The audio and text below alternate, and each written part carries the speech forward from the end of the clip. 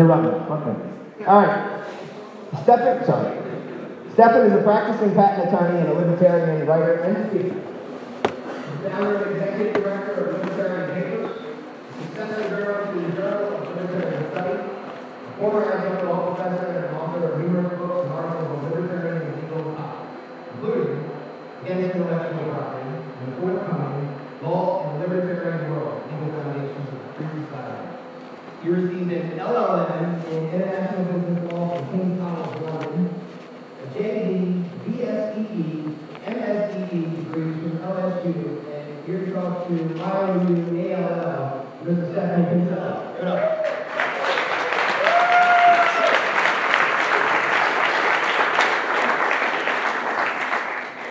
Hello. I'm glad to be here. Thank you to Ian and Mike for the invitation. I do have my 11-year-old son with me. Second or third time he's seen me speak. He's been to Auburn with me. I went to Comic-Con with him on Thursday, so turnabout's fair play, although it was fun. Comic-Con was great. I have 15 minutes. My topic is libertarianism after 50 years. What have we learned? And if I get cut off, I will continue this in a private podcast, so if I run out of time. So you can find more information if I run out of time, because this is a big topic for 15 minutes. This is my own view of libertarianism. It might not be shared by everyone here, but what I would like to talk about is what is the libertarian movement? How old is it? Where do we come from? In my view, the libertarian movement is about 50 years old, the modern libertarian movement. I think we can date it. You know, the glimmers of the movement started with Rand and Patterson and Lane with their books in 1943. Of course, there were precursors to libertarianism in the Enlightenment, in the liberal movement, and the classical liberal movement. There were other writers, Leonard Read, Milton Friedman. But I think that we can really date the dawn of the modern libertarian movement to 1957 with the publication of Atlas Shrugged by Ayn Rand, and then the works of Rothbard, more importantly, with Man, Economy, State, 1962. So the movement's about 45 years old. It's a relatively young movement as far as ideologies go and political philosophies go. We still have our disagreements over certain controversies like abortion and other issues, but a lot of progress has been made in the last 50 years. We've had a lot of development, partly because of incessant libertarian internal debate, criticism by outsiders, criticism by minarchists, criticism by insiders. But at the 50-year stage, I do think it is a good time to stop back and reflect and think, what have we learned over the last 50 years? How can we use this going forward to further refine and develop our ideas? So let's talk first about what has become clearer in the last 50 years. And again, not everyone's going to agree with this, but this is my take. And my take is from the position of an Austrian-influenced anarchist libertarian, influenced heavily by Rothbard, Mises, Ayn Rand, and Hans Hermann Hoppe, who I regard as the greatest living political theorist and Austrian economist.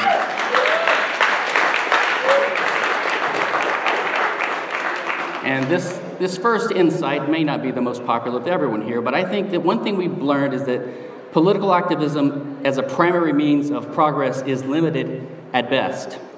I don't want to discourage people from doing it, but not everyone agrees with voting or that electoral politics is the way to go. And the sort of sorry history and state of the Libertarian Party since 1971, incompetence, corruption, and inefficacy shows that electoral politics has not succeeded very much so far. I would also say that we've learned that a principled libertarian position is preferred over an ad hoc or single-purpose one like NORML or marijuana legalization or a utilitarian approach. Those have their purpose, they have their role, but a principled approach is superior and necessary. You really need to have a love for liberty, a love for libertarianism. You have to believe that aggression is really wrong, not just impractical. Okay? It's become clear that libertarianism has to be 100% anti-war, not just like even Rothbard said. Rothbard said, in the history of America, there have only been two just wars: the Revolutionary War and the war to defend the attempt to prevent the independence of the South. And I think even that is, we need to condemn both of those wars, the Revolutionary War and the Civil War on the South and the North side.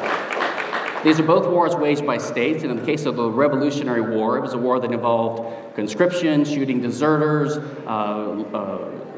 tons of war crimes, taxation, inflation, and it resulted in the current state that we have now. So I think that the revolution was a complete failure as well.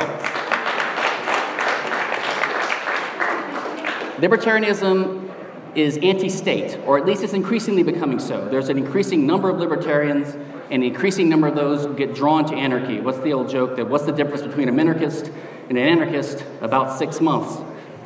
Okay, so to be against aggression, you have to be against all aggression. Private aggression, that is crime, and public aggression, or institutionalized aggression, which is what the state always does.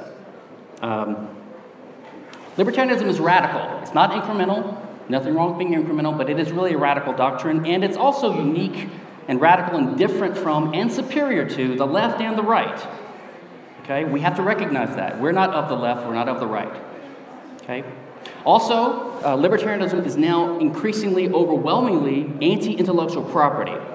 Intellectual property, patent and copyright law, and related laws like trademark and trade secret used to be the boring province of specialists and policy wonks, but with the advent of the internet and the increase of global trade and high tech, the abuses, so-called abuses of patent and copyright law have become evident to all of us. This kind of view, we have to realize that intellectual property is one of the top 5 or 6 horrible things the state does to society. After war, public education, the drug war, central banking, intellectual property is up there. It's one of the worst things that helps support the police state and suppress individual liberties and reduce innovation and impose hundreds of billions of dollars of cost on the globe every year. This kind of view upsets a lot of the old guard libertarians, objectivists and minarchists, but modern libertarians, left libertarians, pro-tech libertarians, young people, people who actually use the internet, all know that there's something wrong with a law that prevents you from learning and sharing and what we call in the free market competition. There's nothing wrong with competition. Okay? Another thing we've learned in the last 50 years, due to the work of writers like Bruno Leone, Hayek, others, legislation is not the way to make law. Okay? Law has to arise from custom, from contract, from agreement, from decentralized processes like the common law or arbitration. Okay? Also, I think we've learned, due to the work primarily of Hans Hermann Hoppe and others, we've had to recognize that democracy was not a step on the road to progress towards a libertarian society. Moving from monarchies and the ancient regimes to democracy might have been better in some ways, but it wasn't completely better, and it's definitely not a simulation of a libertarian or liberal society. And along those lines, I think we also have to recognize that we need to quit thinking of America as some kind of proto-libertarian paradise back in the days of the founders.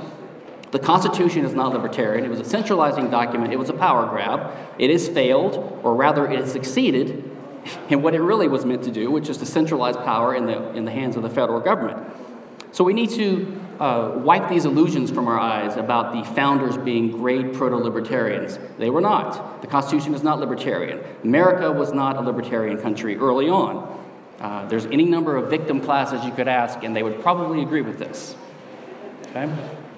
Another thing that's become clear just in recent years has been the libertarian approach to peace and cooperation as informing the issue of children. That is, there's been a re-examination of how we rear our children, how we discipline children, and how we educate children. Thus, we have the rise of an anti-spanking and a peaceful parenting movement. And we have an increasing resort to homeschooling and even so-called unschooling. So these are all things that we are starting to learn. And the two most important things, I think, that have become clear, some of these were known to earlier thinkers before. Number one is the importance of a solid understanding of economics to inform your case. And I think that means Austrian economics. You have to be economically literate, and the rise in the popularity of Austrian economics has been stunning to see, and there's a reason for that. You don't see the Chicago School or the Kosian School being passionately argued for by most libertarians now. And finally, the most important point, it has become clear, and we need to return to this and emphasize this, libertarianism is essentially about property rights. That's really what it's all about.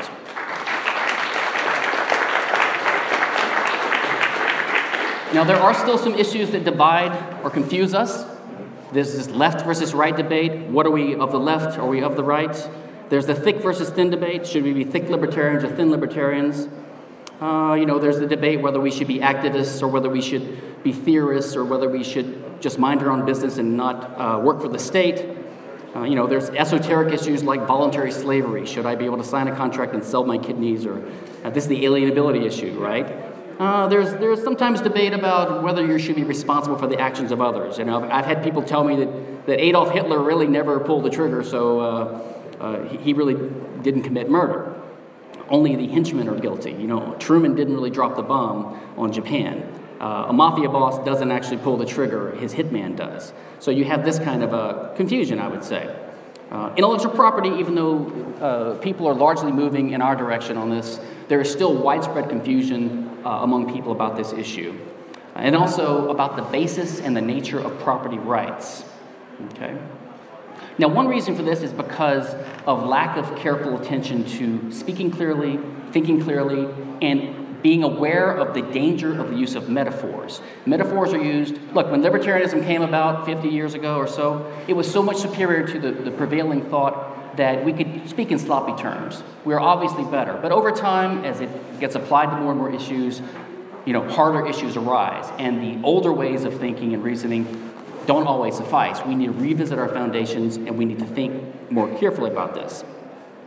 Let me give some examples of metaphors or uncareful use of terms, things that could lead to equivocation by our opponents, things that could lead to confusion when we try to analyze these difficult issues. So one is, for example, most libertarians have always been against what we call public schooling. And in recent years, maybe the last decade or two, I've heard libertarians say they've used the term government schooling because they want to make clear, I'm against government schools. They're trying to call to attention of the proponent of government schools that they're really in favor of government educating people. Well, even the word government, in my view, is a dangerous word to use. I use it from time to time, but I increasingly try to use the word state to make it clear that I'm against the state, because the state has a definition. It's a monopoly in a geographic area over the provision of law, justice, and force. The word government has ambiguous meanings, and your opponent, either a minarchist, which we call a mini-statist, or a regular statist, by the word government, they mean the governing institutions in society. And they also use it as an equivalence for the state because they believe the state is necessary for these governing institutions. So if you say as an anarchist, I'm against the government, they will take you to mean you're against law and order. So if they ask you, well, do you believe in law? You say yes. And they say, well, then you believe in government. And I say, well, I believe in government as law and order. And then they say, well, then you must believe in the state. You see, there's that trick there. So you have to stay focused on, I'm against the state defined in a certain way. Okay? Here's another one. It's the use of the word aggression in sloppy ways. Some libertarians or some of our opponents will use it just to mean force. So they'll say, well, even you guys aren't against aggression. You believe in force to defend yourself. Well, aggression is the initiation of force. And then you see other sloppy terminology like, I'm against the initiation of aggression. Well, that's saying I'm against the initiation of force. It's just not clear terminology. Another one, it's just a little issue, is the word coercion. Coercion technically means the use of the threat of force to compel someone to do something. Now, just like force or violence, which is sometimes justified if it's used defensively, coercion can be justified sometimes too. If I coerce a guy trying to rob me, there's nothing wrong with that. So we should quit using the word coercion as a synonym for aggression. There's also the labor theory of property, and its close cousin, the labor theory of value. Okay, this is what I think the fundamental mistake in a lot of libertarian thinking is what led to intellectual property, and it also led to communism and the deaths of tens of millions of people in the 20th century. It all started with John Locke, who was responding to Filmer, and understandably used this labor metaphor, but we have to stop thinking of labor as a special thing, and we have to get rid of this confused idea that we own our labor. You don't own your labor, and you don't own yourself, by the way. That's another vague term. You own your body. Property rights are rights to control scarce resources in the world. These are the only things that can be conflicted over. Your body is an example, and other things in the world are examples. Property rules always specify the owner of that thing. Owning your body is sufficient to allow you to act as you please. That doesn't mean you own your actions. It doesn't mean you own your labor. If you start thinking this way, you're going to get to intellectual property. This is what results. I own my labor. I own what I mix it with. I own my labor. I own whatever it creates that has, quote, value. There's no property rights and value, as Hans Hermann Hoppe has mentioned. I could elaborate, but I would run out of time. Another issue is the word contract. Libertarians are confused about contract. Rothbard has written the revolutionary piece on this, and so has Bill Evers. Viewing contract as the exercise of property rights in resources that are owned. It is not an enforceable promise. That way of thinking leads also to confused conclusions, like debtor's prison, which leads to the idea of voluntary slavery, etc. Another one is the word fraud. Libertarians throw this word fraud around a lot, especially advocates of intellectual property, also the word plagiarism. They totally confuse fraud, contract, plagiarism, property rights, labor theory of value, and patent and copyright law. They mix them together into a big gumbo of confusion, and if you're against patent law, then you're in favor of fraud, or you're in favor of dishonesty, or you're not in favor of giving someone attribution for their ideas. These are all confused, and they're all disingenuous usually, or they're said in total ignorance of what these terms mean and how the law really works, and what property rights really are. There's another confusion, which is the common paired set of expressions, which everyone takes for granted. And there are two paired notions. If you own something, well, you can sell it, which is wrong, actually. And if you sell something, that must mean you had to own it to sell it. That's also wrong. Those ideas lead to the idea of voluntary slavery on the one hand and the idea of intellectual property on the other. And I've taken those apart in other contexts as well, and I can revisit them at some point when I have more time. Now, another source of confusion is the idea of where property rights come from, and the idea that just because we believe that the first user of an unowned resource, like by Locke's idea of original appropriation or homesteading, just because we believe he is the proper owner of that resource, that because there's been this original sin or this taint of property titles throughout human history, because we can rarely trace our title to a resource back to the original owner, back to Adam, let's say, then that means our entire theory of property rights is flawed. Okay, and then what's the next step? Then we're going to say, well, we're going to have redistribution someday. The current allocation of resources, the property right the rich have, really came from conquest 700 years ago or something like that. Okay, so no one is really entitled to their wealth. And that when we have the libertarian revolution, or the left libertarian revolution, we need to redistribute these titles, and everyone's going to be equal. Egalitarianism is driving these people. So whenever I hear someone say that there's something wrong with your theory of property, I hold onto my wallet because I know they're coming after it. The people that condemn materialism and rich people and money always want your money. Okay, so you have to be very wary of these people. Okay. Now, there's another related problem which afflicts a lot of quasi-left libertarians, and that is this idea that if you're in favor of property rights, you're really in favor of aggression. Now, how do they come up with this idea? Basically, they don't believe in ownership. They believe that if you are using a resource, you have the right to use it in an undisturbed fashion, but as soon as you set it down and walk away, someone else is up for grabs. And if you maintain the right to use force to retrieve your resource or to get damages from them for damaging your property, you're committing aggression, right? So this is the fundamental problem that we need to focus on here. We need to understand that aggression is not the fundamental concept of libertarianism. Aggression is a shorthand description of our view of property rights. Every political philosophy, every person on the planet has an implicit or explicit view of property rights. The reason is because property rights arise only because we live in a world of scarcity, a world of scarce resources, which means a world where conflict is possible.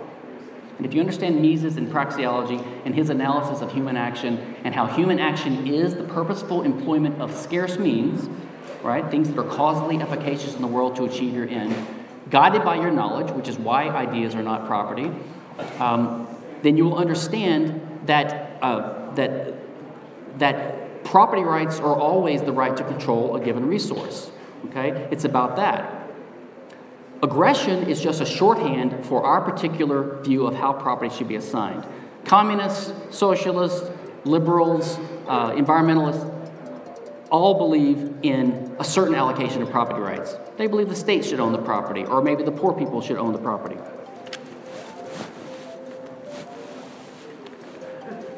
Excuse me, getting a call on my iPad. So the question is, what makes libertarianism unique? it is our particular property allocation scheme. And I will conclude by just summarizing the way I think we need to view a libertarian paradigm, and how, if you think about it consistently, it will answer all the questions I just went through that are confusing to people. That is this. The rule of libertarianism is very simple. It is that when two or more people, because if you only have one person and there's no dispute, there's no problem to be solved, there's no social problem. When two or more people both want to use a given resource, when there's a possible dispute, okay, the question is simply, for the resource in question, which of those two or more people has the better claim to the resource? And we answer that question by resort to three very simple and common sense and almost undeniably true rules. The first one is, who had it first? Right? Or, as between those two, who had it first as far as we know? You don't have to trace it back to Adam. You can trace it back to a common ancestor, as the law has it. Okay? Second, was there a consensual transfer? That's contract. And third, did one person harm the other, commit a tort or a crime, so that he owes compensation or rectification or restitution to the other guy, leading to a transfer of money or some resource from one guy to the other? So you look at those three principles, that will tell you who owns the resource in question. If I had it first, I'm the owner, unless I gave it to someone else, and then they own it. They have a better claim to me. Every other philosophy other than libertarianism violates one of those three rules. They ultimately believe that someone has a right to a resource even though they didn't obtain it by contract, even though they weren't harmed by the previous owner, and even though they never found the resource and started using it and boarded it and put it to productive use. Basically, every philosophy other than libertarianism believes either in a lawless world, a world of might makes right, or in some form of slavery, owning the products of other people's efforts or owning their bodies. That is why libertarianism is superior, and if we focus on property rights and this foundational view of looking at things, it helps us to move forward and improve the libertarian project. Thank you.